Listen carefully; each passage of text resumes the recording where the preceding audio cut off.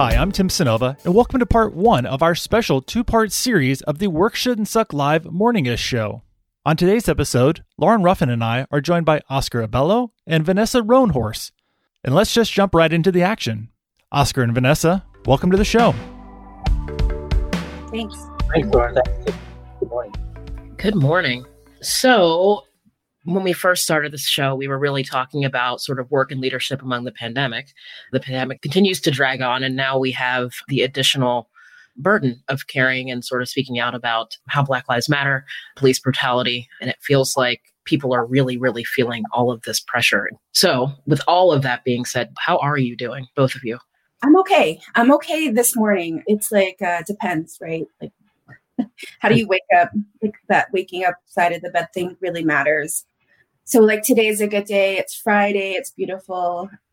Some good stuff happened this week. Some sad stuff happened this week with work and family. And I don't know, I guess it's just overall exhaustion, just general tiredness, trying to like do all of that, but also just really happy to kind of have this opportunity to just be in this like group of four to get to catch up with Oscar, who has been killing it with articles lately, and then get to see your face, Lauren, and just kind of have a different way of waking up, which I'm grateful for, or else I would just be still in my robe, boy at the computer, dressed, like back in the day when we used to do that. Yeah, and Oscar, how are you doing? I am also excited to be with you all this morning and talking with Vanessa. I'm also, I guess, focused in terms of what I have to do today, just because generally speaking, journalists are always on deadlines. And so today I have to be writing about the first worker-owned holding cooperative that recently made its first acquisition as a holding cooperative. And it's based in Baltimore. And it started out with a bunch of formerly incarcerated workers who created a staffing company. And there's a whole story. You can read it on Tuesday or Thursday. But I'm really fortunate or privileged in some sense that those are the kinds of stories I generally write about. So in this time, I don't have to shift my focus. It just becomes even more urgent. And the context becomes even more powerful, and these folks with these ideas are pushing forward even now, everything that's happening. Yeah.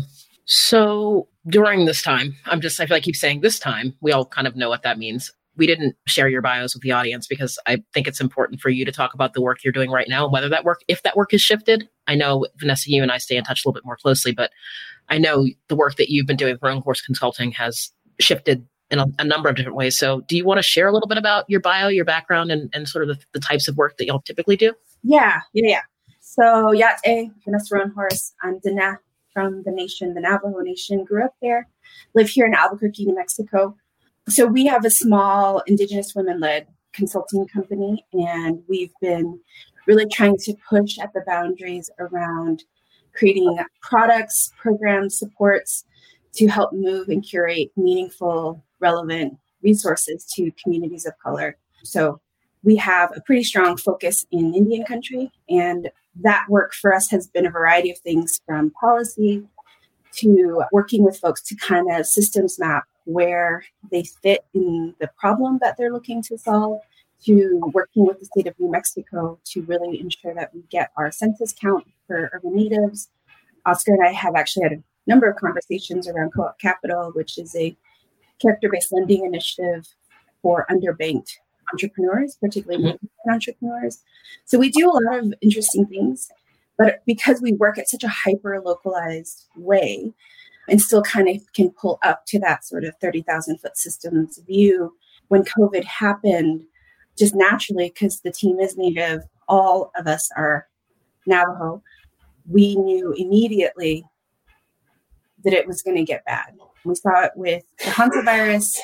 When that came in and happened, we lived it, right? Like I grew up on the reservation. I know what that's like. So our team completely, almost like 50% of our time went full volunteer to essentially trying to map what was happening.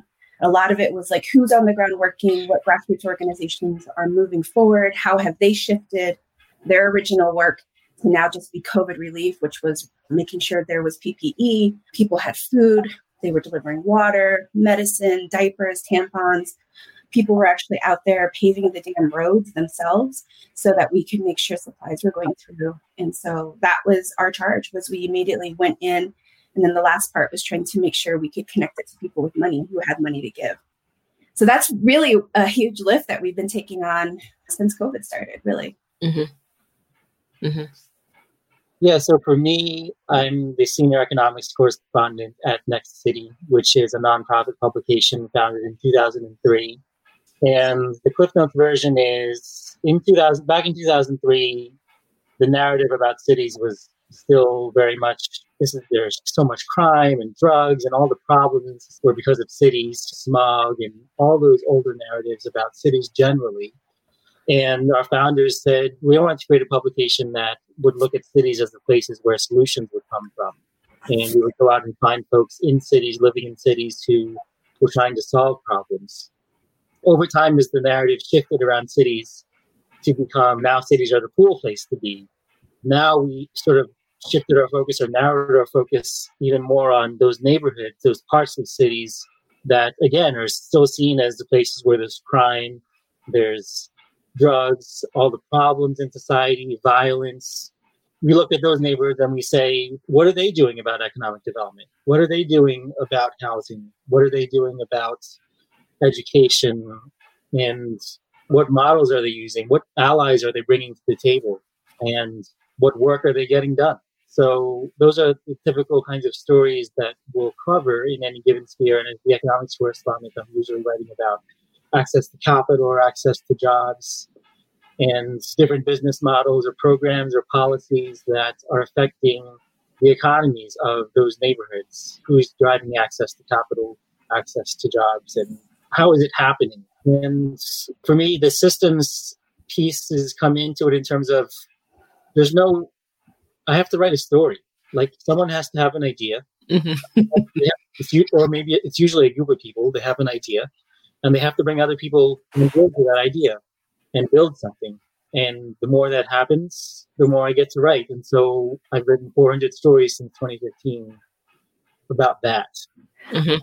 And I just have to say, like, if anyone doesn't follow Oscar on Twitter, they need to, because there's literally history threads that Oscar will put down where he'll be like, here's what we think the problem is. Now I'm going to take you on a journey in 140 characters, and we're going to go through in like the Twitter thread. I have learned more in those Twitter threads on the history of certain things than I have probably if I tried to read the whole, like any kind of book. So I have to say, Oscar. Yeah, I check in with Oscar every day and Michael Harriot. Like those are my... I do too. No, I'm like, okay, what's happening? What do I need to be focused on or whatnot? But yeah, Oscar is one of those threads I go to. Yeah. Oscar, your Twitter handle is Oscar Thinks, right? Yes, Oscar Thinks. I really appreciate hearing that because as a journalist, we're supposed to think of ourselves as serving the public in some way. And not enough of us think enough about what does that mean? Who is the public and what service are we providing? And yeah, I think about Vanessa, I think about Lauren, I think about Jessica Norwood or Edison or Camille Kerr or a lot of the folks that I end up writing about. Next City ends up being sort of a trade publication in the sense that the people it writes about tend to also be part of its audience. And so because we're trying to either transfer knowledge from one place to another or at least transfer some kind of inspiration. Like, I know that the fact that Vanessa is kicking ass in Albuquerque and Navajo Nation and other tribal nations, I know that brings a lot of inspiration to others in different situations, but facing a lot of the same systemic barriers. Because let's face it, if you don't look a certain way, if you're not a certain gender in this country, we're all fighting that same that piece of white supremacy. And we have different contexts and different experiences of what it means. And that's why I end up having the opportunity to write all these stories. Yeah. Is because everyone's got their own way of responding and trying to tackle the beast that's in front of them. Yeah. Well, yeah, when you said 400 pieces, Oscar, Lauren and I are just trying to write one. It's like 4 weeks on. I fail every day at writing the one thing I'm supposed to write. Like, that's one of my few guarantees in life. We even teamed up to make it easier, and it's like twice as slow. Yeah, exactly. So I think most of us woke up this morning to alerts on our phones saying that the unemployment rate had dropped to 13%. Is that have you seen that yet? Yeah. So I have so many thoughts around data and our unemployment numbers in the United States, but would love to hear your two particular reflections on perhaps who is now employed again and how in the middle of a pandemic and massive street protests of unemployed people who are being brutalized by the police every day, how is it possible that we get an alert like that on our phones? I love that that's like, gotcha. It's not, I'm just, what is, like, how did this happen? It doesn't make any sense to me. Oh, it makes perfect sense. Yeah, it does. It makes perfect sense.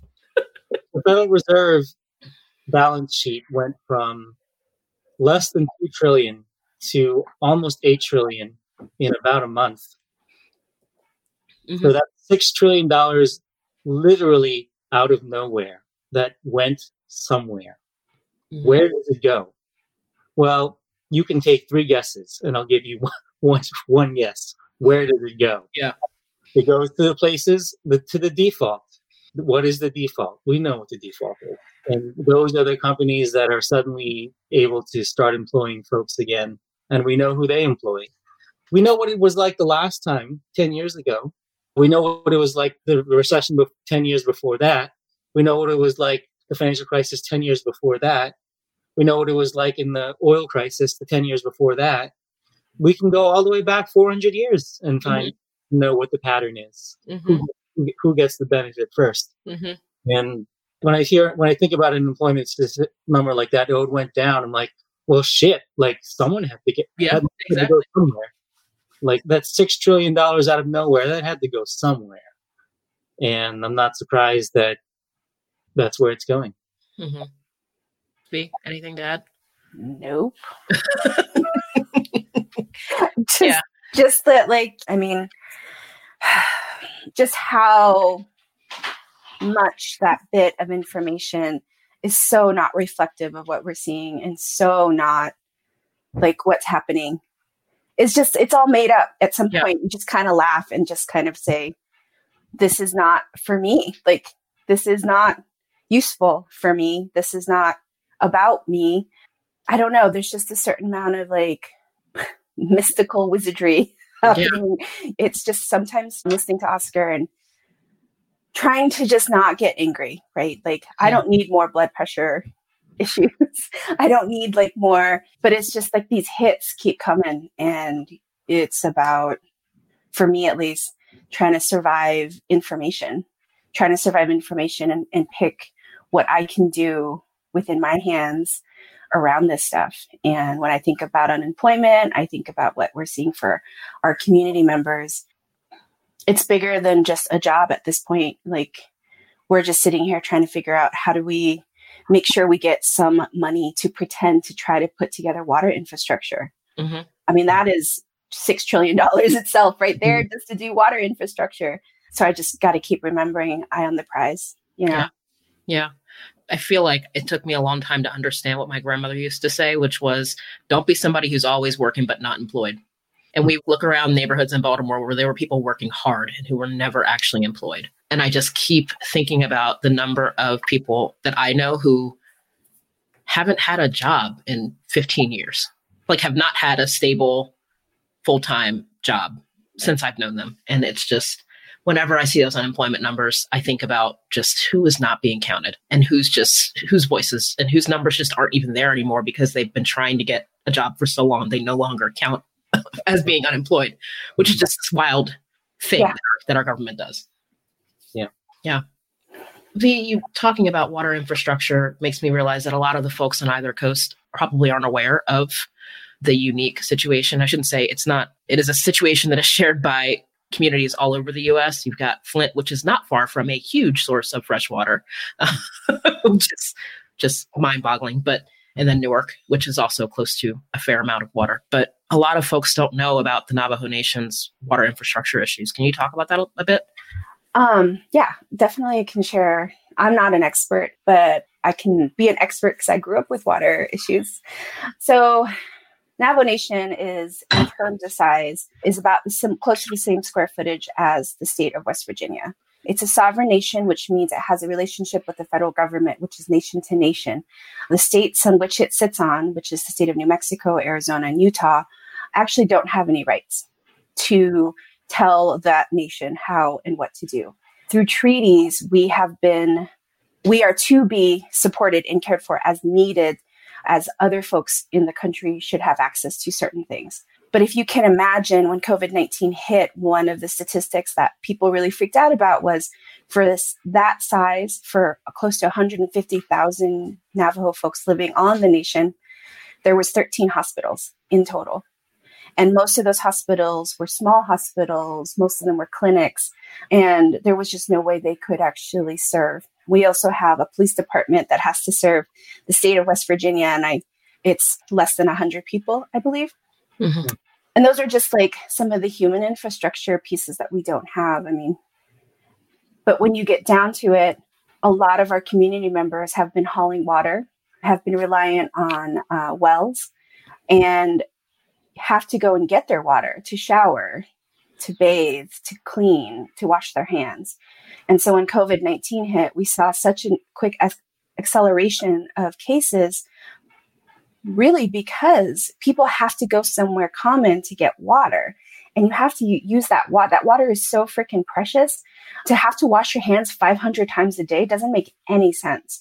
Additionally, on top of that, we're a multi-generational living community, which means you're living with your great-grandmother, your grandmother, your mother, your aunt, your niece, your daughter, your granddaughters.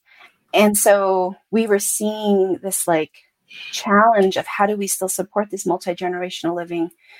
How are we going to help our community members who are the most rural be able to deal with trying to stay and use the stay-at-home orders and be able to wash your hands and all of those things, when the other part that we were finding is because we also lack internet infrastructure, people weren't able to get up-to-date information. So there was a period in which there was a lot of people in the Navajo Nation had no idea there was a pandemic going on.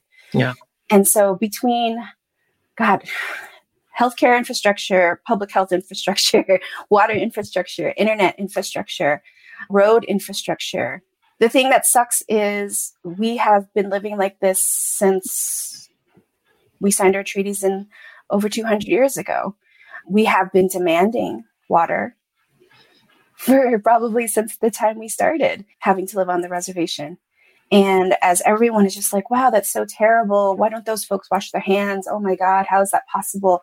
I'm sorry, America, but y'all need to wake up. We have developing world conditions in our backyards, and we've always had them. And we need to stop denying and assuming that we are the most wealthy, the most cared for country, because we're not. And so that's been the big struggle for me, is having to keep having that conversation with people who are trying to blame us for the pandemic, or who are trying to say, well, you guys should know better. You just need to do this, this, and that. And it's just like, well, yeah, you haul water.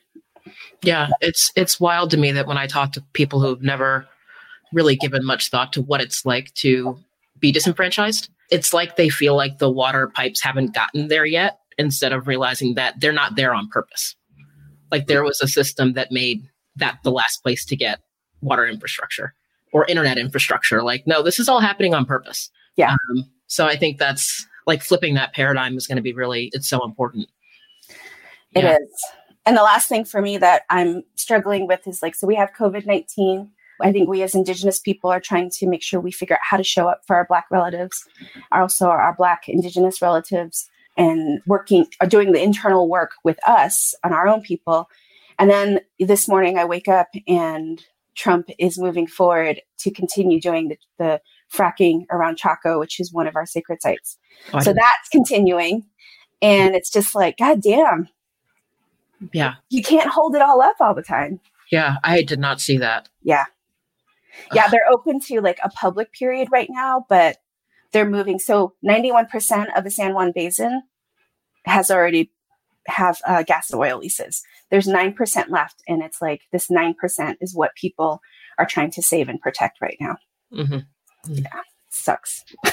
Well, and Oscar, in the green room, to Lauren's point that this is on purpose. We were talking about the book, The Power Broker, New York City, LaGuardia, and how cities, New York City, where we both live, there are certain things that happen on purpose. And now even that is changing a bit. Can you talk a bit for the audience, also the recommendation that for those who haven't read Power Broker, that maybe chapter 18 is just the one chapter to read, since the book's more than 1,000 pages long? Just pro tip from Oscar. Let me make sure I give credit to Thea Weaver, the head of what some remember as the Upstate Downstate Housing Coalition. Now it's Housing Justice for All. Thea Weaver's the head organizer that basically took back rent regulation from the real estate industry last year. This tenant coalition, the statewide tenant coalition, eliminated some loopholes in New York State's rent regulation laws that allowed 200,000 or more rent-regulated units to be regulated out of rent regulation, so they became market rate. That's like a third of what we had, like 2 million rent-regulated units, I think, in the city, and a third of them were lost since the mid-90s when those loopholes were put in place.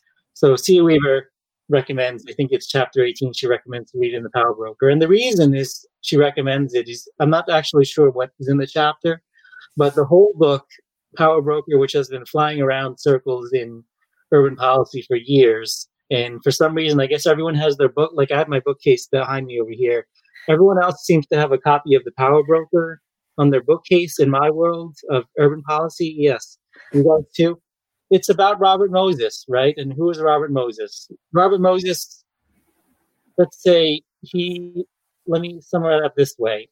Robert Moses in the 50s had many titles in New York City, one of which was the chairperson of the Title I Slum Clearance Committee.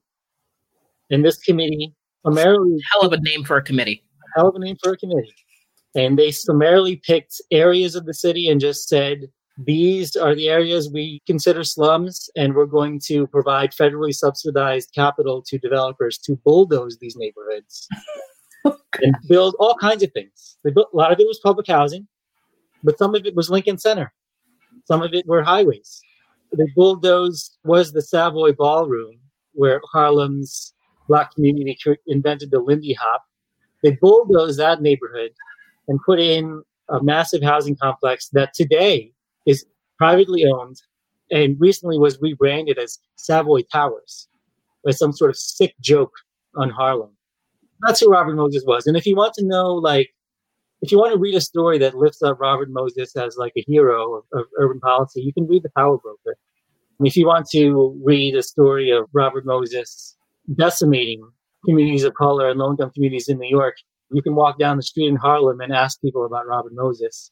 Or you can read Death and Life of Great American Cities. Jane Jacobs talks about it too. Why is that perspective in Jane Jacobs' book? People don't realize, Jane Jacobs, being a white woman, wrote this book about this white man, or about white men, architects and urban planners. Right? Here's one takeaway I take from Jane Jacobs' book. She walked around Harlem and she talked to people about what it was like. The book is basically a reflection of, you know what? All these other people have the same thoughts I did. This Robert Moses is a piece of shit that needs to be. And the first couple chapters of Death and Life of Great American Cities is, I walked around uptown. I walked around in these black neighborhoods in Pittsburgh. And everyone was saying the same thing I was thinking. How about that? What's so funny about that book for me is when I was living in Chicago, I had a colleague, I worked at a sustainability company with a bunch of planners. They kind of approached sustainability through very much from an urban planner lens. And it was a very white organization. And I remember a colleague decided to have like a lunch and learn, and he did a lunch and learn presentation on that book. And actually the book I have is from him because he's like, you have to read this. It was like he gave it to me because he said he was so inspired by this guy. And he was like, there's so many good tenets on how we should all think about power and leadership. And I've never read it. It's just been sitting there because it was gift from him, and I will never read it now. And I'm so glad, because his version of this is everything that book was trying to do. And I'm going to have to send this clip of this podcast to him, actually. Yeah. little moments of resistance. I love it. Oh, yeah. Yeah. So, Oscar, you recently did a thread that educated me, of course, around the economic justice struggle in Black communities and sort of how Black communities have been innovating around capital for a really long time. Can you talk a bit about that? Because I just love how you put together, and again, like, how do we begin to shift the narrative around how Black and brown people survive economically in the United States? Because there's this idea that we aren't innovating, that we're not struggling, that we are lazy, and that people like me who are able to be successful here are sort of a one-off, as opposed to the fact that I'm able to swim upstream in white water. Just with the sheer effort it takes. But I really appreciated that thread and shared it pretty widely. So can you talk a bit about it?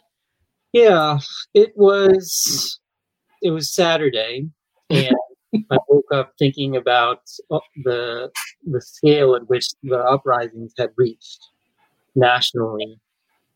And I was seeing on Twitter, it's mostly on Twitter. I'm a journalist. We spend all day on Twitter. Mm-hmm. And the headlines about the destruction going on and some of the shade thrown at people. There was some people were saying, oh, why don't they just protest peacefully? I'm like, well, first of all, they have been protesting peacefully. Some folks were saying, well, if there's problems in the community, why don't they do something about it? I'm like, they have. They have been protesting peacefully, and they're doing so much more. And how do I know that? Because I keep the receipts, and I have the stories. I track the demographics of every source I quote in my stories. I started doing that in 2015. And so I can tell you that I've written, as of the end of 2019, I haven't redone the totals yet, but at the end of 2019, I had written 392 stories for Next City. And 180 of those stories quoted at least one Black person. I had interviewed 897 people by the end of 2019, or quoted 897 people, and 279 of those people were Black. I have it also broken down by gender. So if you want to know, 897 people total, 144 Black women, 133 Black men, 2 Black gender nonconforming individuals. I started keeping those demographics because I just wanted to know, as a journalist, was I contributing to the continued stereotype of white saviors, or would I be able to look back and say, no, I'm lifting up stories and sources and leaders and communities that look like the cities that I was writing about. And over time, I had read a little bit about redlining in college, mm-hmm. but when you talk to 279 Black people about economic development in their cities, you learn a lot about that. And you learn a lot about how they view themselves in their communities as carrying on the tradition, sometimes spiritually, the tradition of resistance and rebuilding and regeneration. Sometimes it's literally the family tradition. Mm-hmm. Like, there are Black CDFI leaders, Black leaders of community development financial institutions. Their parents worked for HUD in the early days. Mm-hmm. They might not have been so proud of the work they've done for HUD, but they were working in community development in the 60s. And they had kids, and now their kids are working in community development and trying to fix a lot of the problems left over from before. Then there's examples of Black community or Black urban real estate developers whose parents were in real estate, or maybe they were a banker or something. It goes back. For me, I'm drawn to stories about access to capital and managing capital, capital flows, and how historically marginalized communities retaking power over capital. And so it was very powerful for me to come across Collective Courage, the book by Jessica Gordon Nembhard a few years ago. This is the book of the history of Black cooperatives, written by a Black woman who herself was like, I didn't even know until someone flagged it for me when I was doing some research, and I started reading about all these stories in The Crisis, edited by W.B. Du Bois. about Black cooperatives, and she started doing the research and she wrote a book about it. And one of the things that resonated for me was, what was one of the first earliest examples of a cooperatively owned Black institution? It was an insurance company. It was a cooperatively owned insurance company in Richmond, Virginia. So to me, the tradition of Black communities trying to regain power over capital, not to replace what has been stolen, but just to survive. Right. Because that's always the temptation to think about. If you're a historically marginalized community and you're retaking power over capital in some way, is that all you need? No, it's not. You have had capital stolen, extracted. You've had oil as well. Capital. You've had that extracted from. You've had land taken away from you. I mean, yeah, I think about Shirley Sherrod and sort of Black farming co-ops, and like literally having white people using capital systems to take land from Black farmers.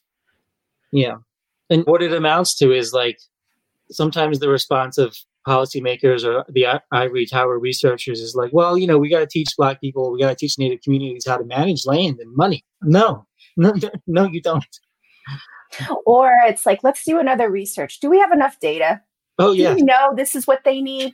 Let's ask that question again. And that's between like that and them moving capital to do more research. Yeah. To make sure our numbers are right. Yeah, I feel like any funder who's funding research right now for anthropological or societal studies of where they could direct their money should get pilloried in their community. They should be. I'm 100% with that. Go there, like when the world opens up, let's take tomatoes to their office and throw them. I want to give them paper cuts and squeeze tomatoes on top of it. Paper cuts and lemons for you. Paper cuts and lemons for you. That's where we're going with this. Absolutely. I mean, I recently had someone say, can you put an assessment together for me on what we think the COVID-19 impact has been for Native Americans? Oh. And I just sent them the death toll and percentage per capita. And I was like, there's your report. Yeah, that's it. What else do you need? You build for that? Please tell me you build for that. I did not. It was just a simple, quick email. I cut and pasted it, and I just responded and said, there you go. And they've not returned my email. Good. Good. You didn't need them anyway. That's the beautiful thing. What would this look like, Vanessa? And they even suggested a 3-phased approach. Oh no. Oh God, that's embarrassing. Anyways. Yeah, another clip to send to somebody. V. Oscar, when you share your demographics about the number of non-white men that you talk to, do you get the pipeline question? Like, where do you find all these people to talk to? White guys? Yeah, I do. I know you do. What do you say? God, yeah. Oscar, where do you find all of these great people? Well, I met both of you at one of those places. Yeah. And sometimes I'm hesitant to say specifically where, because I'm like, well, I've got a group to protect. Like, but actually I can't. But then I also sit back and I think, wait a minute. Even though I need to keep my own pipeline of stories going, there's always more in those spaces than I'm able to cover. There's always more happening. Like coming out of, I met Lauren and Vanessa at COCAP, a convening organized by Common Future in a space in West Oakland that it recently changed its name, but it will forever in my heart be known as Impact Hub Oakland. Yeah. And it was a convening held by Common Future, led by a Black male, Rodney Foxworth, with women of color who are majority people who work at Common Future. And they convene these, it must have been the fourth or fifth time for this convening. I can't remember how many times, but people of color like to gather in spaces too. Yeah. If you want to find them and you want to listen to them, they're out there. They're going to community meetings. They're going to the city council meetings and testifying. They're having open meetings in their own neighborhood about, like, here's what's fucked up right now and what we're trying to do about it. And it is not that hard. Yeah. I feel like those spaces, Vanessa and I both, I think that week did let me go to SoCap and be in this really white space. Oh, yeah. And feel depleted. And then let me go back across the bay to Oakland to just have my soul replenished again. I feel like that week is always a bit of like just whiplash. Yep. Yeah, I would agree with that. It was also that last round of SoCap, COCAP. Well, SoCap, not COCAP. Mm-hmm. Oh my God, it's a mouthful. It was also like the 40th year for the taking over of Alcatraz by the American Indian movement was that same week. It was 40 years that week when that happened. And you get to see that you're in that SoCap weird space and you get to see Alcatraz. It's just such a surreal experience. But I think a lot about, like, for me, the folks who are doing the coolest and the baddest work, I mean, thank God for the internet. You can find them. They're there. Yeah. I mean, that's the other part that's so frustrating is how many times people reach out to me and I'm like, am I literally the only Native person you know? Yes. That's why I'm the only Black person people know. That's why they call me. And you're just like, come on now. Like, there's so many ways to do research. There's so many ways to find out what people are doing. And I think that's the part is, it's just laziness. Yeah. Well, I also, I also feel like I can't give you permission to access my community. Like there's this, I feel like inherent in that is this, and it's like, you actually have to go do that. And I can invite you into communities that I've created, but I can't give you access to all Black people that I know because they might not want you, or they might not want you today and at a later time. You're welcome. But I do think that's the pipeline question, and like how I've also been thinking a lot about the work both of you. There's something different happening, by the way, right now around this uprising, because it's the first time that and just what I'm seeing on Twitter is white people aren't necessarily asking us to make ourselves legible to them, like ourselves, our history, and I felt like in a lot of the work in the organizations that I've been involved with, it's always us trying to figure out how do we have our narrative be legible to white people? How can we say what we do in a language they understand or connected to an experience they understand? Yeah. And I feel like I'm now seeing white people to a certain extent start to pick up history, whether it's written history or oral history, and they're starting to sort of process it and try to understand it for themselves.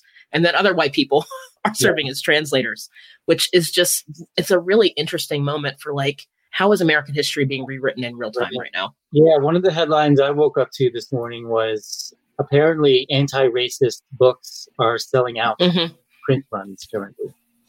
Yeah, it's a weird time. Like the number of white people who don't know about Fred Hampton. If you don't know about the MOVE bombing, who just don't, if you have not been paying attention, it's your own fault, but I'm kind of glad you're waking up now. Yeah, every year it's an annual, the NPR station every year, it's about a month ago, right? It was the anniversary. They did the story in like 2014, I think. And they said, why don't more people in Philly know about the MOVE bombing? And they tweeted out on the anniversary every year. And every year there's a bunch of people responding like, yeah, why didn't I know about the MOVE bombing? Yeah. in Philly. I didn't know until college. You know how I found out? This is another thing. Where'd you go to college? Oh, it's just funny. I went to a predominantly white institution in suburban Philadelphia. Okay. Its nickname is Vanilla Nova. Okay. Vanilla University. Yep, but you did. Even there, you will find about 8 Black professors who are like, you know what? We're going to be here and educate these white folks about our history.